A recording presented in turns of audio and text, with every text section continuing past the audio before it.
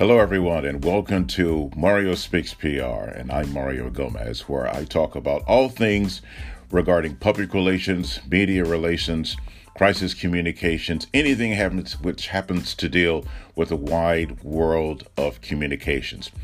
Today's episode, I'm going to talk about the use of video to make a public apology.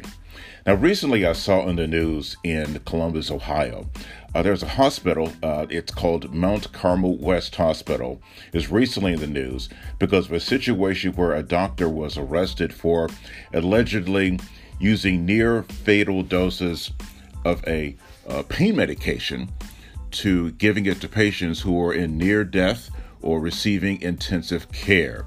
Now, the CEO of Mount Carmel West Hospital issued a video apology, which was placed on several sources online, apologizing for the situation and issuing out, some steps, if you will, on what the hospital was doing to make sure that the situation does not happen again.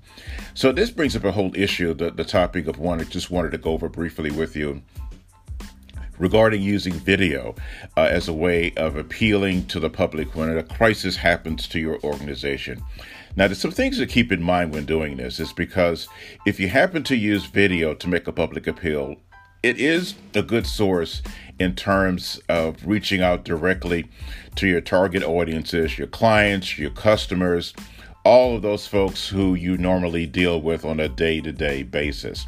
But you need to make sure that there's some steps in place even before a crisis situation happens, which means that every organization needs to have some form of a crisis communications plan where you have a strategy in place and know exactly the kinds of typical strategies that your organization could face and how you're going to deal with that. And as a part of that, you need to have some type of media training or speaker training for the person that is going to be the spokesperson for the organization.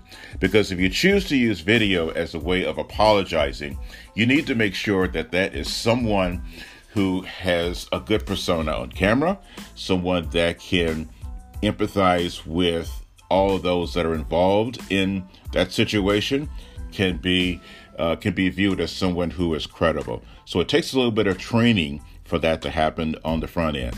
So you need to make sure that person is well versed in that, and that there are some supporting issues and supporting documents to go along with making sure that the crisis is handled perfectly. The second thing you need to try to keep in mind is that besides planning, you've got to make sure you have the correct spokesperson.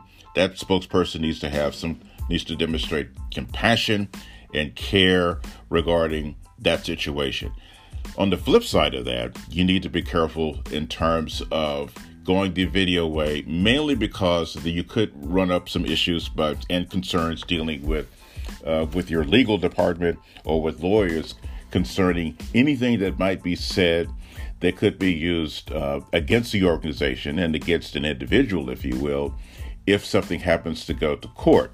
So whatever is done by your organization, if you choose to use it, run it by your lawyers first. I guess that probably could be seen as something as a no-brainer. But in the stress of a crisis situation, that you need to make sure that you do that to protect the organization and to make sure that nothing that is going to be said that could have some form of legal implications down the road. So anyway, video it's a good tool. It's got to be used carefully. Planning is important. So I hope that's some food for thought for anyone who is, and this applies to small business owners, major corporations, anyone who chooses to place a video online as an apology tool. All right, so that's it for today. I appreciate you stopping by for the second episode. We'll be putting up podcasts every week, probably about every Thursday is when we'll be issuing up new podcasts. We'll talk about all kinds of things dealing with communications. Probably next week, we'll probably get into some discussion about personal branding, brand management, and those kinds of topics, and probably look to see if there's anything in the news that's worth mentioning. So anyway, thanks for stopping by. If you have any questions or concern, please give me an email at mario@mariospeakspr.com. Or if you listen to this podcast on Anchor, you can go directly to Anchor, which is Anchor FM/Mario Speaks PR, and go there and just leave me a voice message. So thanks again for listening, and there's more to come.